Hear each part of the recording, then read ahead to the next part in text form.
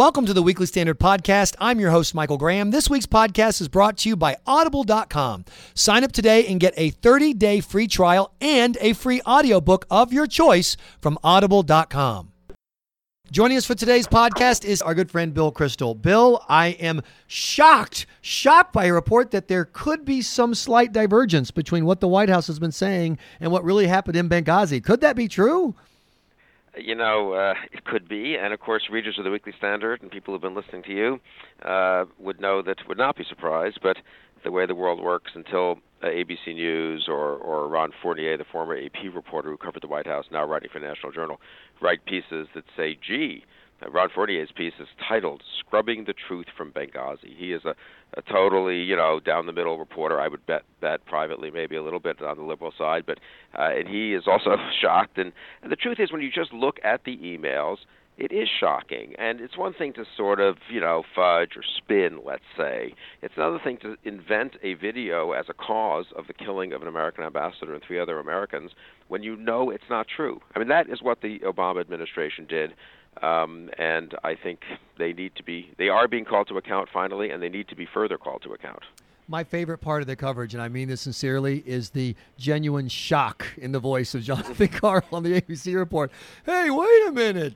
You mean? But here's a question, Michael. I mean, this is, so we're going to talk about it. And of course, Steve Ace has done great reporting and this stuff up on our website and all that. And others are picking up on it now, as we were just saying.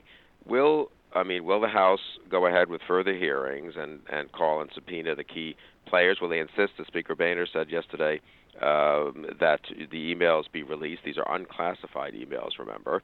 And then will the Senate, I guess, is another question. It's not like they don't have any role in this matter either.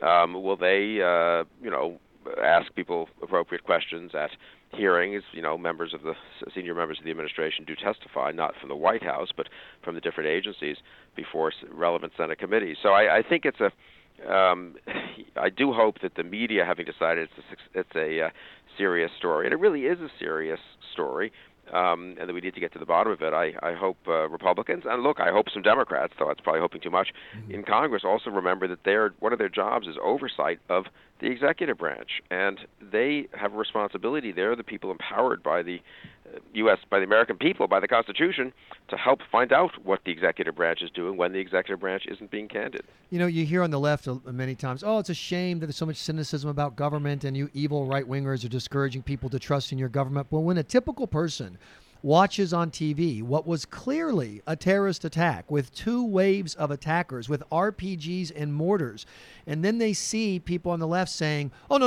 that was a riot. They just got mad about a video and they ran out and protested a movie. And then they see their political leaders say, yeah, it was a riot. I don't know what you're talking about. That's how you breed cynicism. It's not by going around and trashing government. It's about behaving in ways that even a typical dope like a talk show host in Boston can go, that's just not true. And, it's depressing when it's one thing, again, in spin is one thing and misleading is another. Domestic policy is one thing and foreign policy is another, I do think. This is not, the Department of Health and Human Services overhyping the benefits of Obamacare and Republicans saying, no, it's not going to work, and Kathleen Stabile saying, yes, it is going to work. This is, this is foreign policy. The White House spokesman is supposed to speak for the President of the United States, not for the head of the Democratic Party. The Secretary of State is supposed to act, obviously, in the interest of the country. She doesn't campaign domestically for that reason. The CIA, obviously, the same thing. The people who went abroad, as Gregory Hicks said, and others have said eloquently, career civil servants have said eloquently over the last several days, they go abroad to represent the country, not a political party or a liberal or conservative point of view. And when there's an attack on the United States, you would think that members of the United States government act appropriately, both in terms of trying to find out what really happened and, of course, informing the American people and then responding. And incidentally, one other thing this has reminded us all is what has been the response to the attack on Benghazi? I mean, have we brought perpetrators to justice? I mean, is that it seems like it's been quite a while now. As Jay Carney, the White House spokesman, said, it was a long time ago, but the president vowed to do so. I assume they're trying to, but we could use an update on that too. This is not a closed book in any respect. And this is a White House that is more than willing to take people who've suffered personal tragedy and to put them on the national stage for the sake of public policy. What are they going to say when the family of Glenn Doherty here in Massachusetts stands up and says what we were told was utterly untrue? There are conflicting reports as to whether or not someone could have saved our son. What are they going to say when the father who was on Fox, who said yesterday, I knew Hillary Clinton was lying to me when she said there was a video. He knew it at the time. What happens when these people suddenly become more known as the story spreads? What is the White House going to say then? I think they're just going to keep trying to say, I suppose, it was a confusion at the time, and there were different agencies saying different things. But there is now evidence. If you look at Steve Hayes' piece, of course, Steve's done great reporting on this, and the others, even in the mainstream media, are giving him credit. But look at the Ronald Fournier piece, which we've linked to or will link to on the website from National Journal. Jay Carney stood up as the White House spokesman and either knowingly utterly misrepresented what happened with these talking points. Oh, no, there were no significant changes.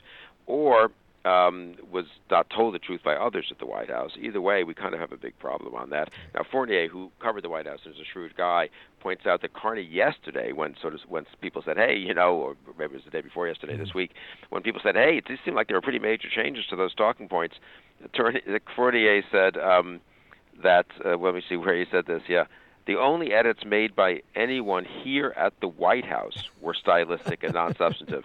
So suddenly the White House seems to be distancing itself from the State Department. Right. Now, we don't know whether that's a true statement about all the White House contributions, as we don't know, obviously, everything that happened on that Saturday, and we don't know what happened throughout the week in terms of private conversations and whatnot. But it does strike me that there's a little bit of finger-pointing going on within the administration, which I think will actually help get the story out. And the other thing that really strikes me, having been in government myself for a few years, is the career civil servants at the State Department really feel they were thrown under the bus. Right. They were held accountable by that so-called Accountability Review Board. The senior political leadership wasn't. That's really disgraceful, incidentally. I'm not saying they couldn't have made mistakes, career civil servants, but that they're the only ones disciplined, demoted, held accountable, and the resentment of that by the career civil service, I think, is palpable. We've seen it now expressed, but not just by Gregory Hicks, but in this poem that we linked to on the website that one of these career diplomats wrote about the Queen's henchmen, about what Hillary Clinton and her people had done to him. And I hope it leads people to investigate, to take a look at how Hillary Clinton ran the State Department. She had a cadre of people around her who were her loyalists. They did her bidding. They were not career. They weren't foreign policy professionals. It was unusual, actually, I'd say, in my experience in Washington. They did a good job. They got a good publicity, but now I think they're paying a little bit of a price for what they did. Well, you see, you have to understand, Jay Carney said that only one word was changed. And now we know that an entire paragraph was ellipted, but it turns out that was just one very big word, just an incredibly large word, Bill Kristol. By the way, things are different at the State House now because you've got the guy who's on the job, Mr. Competence himself, a guy well known for causing the events to change around him by his mere presence, John Kerry. And I see that he's doing his usual great work with the Russians and the Syrians. Yeah, it does not look like he's persuaded, needless to say, no big surprise there, persuaded the Russians much. The question is how much we've been snookered and how much is just a failed diplomatic mission by John Kerry. Meanwhile, the slaughter goes on in Syria, and it looks like Assad is being reinforced. He is certainly being reinforced by Iran and maybe being reinforced by Russia. And this is obviously a victory for Iran if Assad survives, and if he is able to get away with all this. The President of the United States said, almost 2 years ago, that he had to go, that he would go, and we've done nothing. And so we look impotent and weak, and that is bad. That's bad for the country. It's not just bad for President Obama. Remember John Kerry, President Obama's choice, brilliantly pushed the idea of reinvigorating our relations with the Bashar Assad, a.k.a. Fredo Corleone, saying he was the Corleone we could work with, because he was not very smart. Turns out that it was John Kerry who was not very smart. I just wonder, though, how Israel continues to play its hand, given that Hezbollah is now saying that if Israel continues strikes in Syria, they will choose to retaliate on behalf of Syria. In other words, no fingerprints from Syria, they'll do it themselves. It's got to be very, very tough for Israel. Well, I think they're trying to obviously not provoke a big war. They don't want that, and they know we don't want that, while making sure that chemical weapons don't get into the hands of Hezbollah or long-range missiles.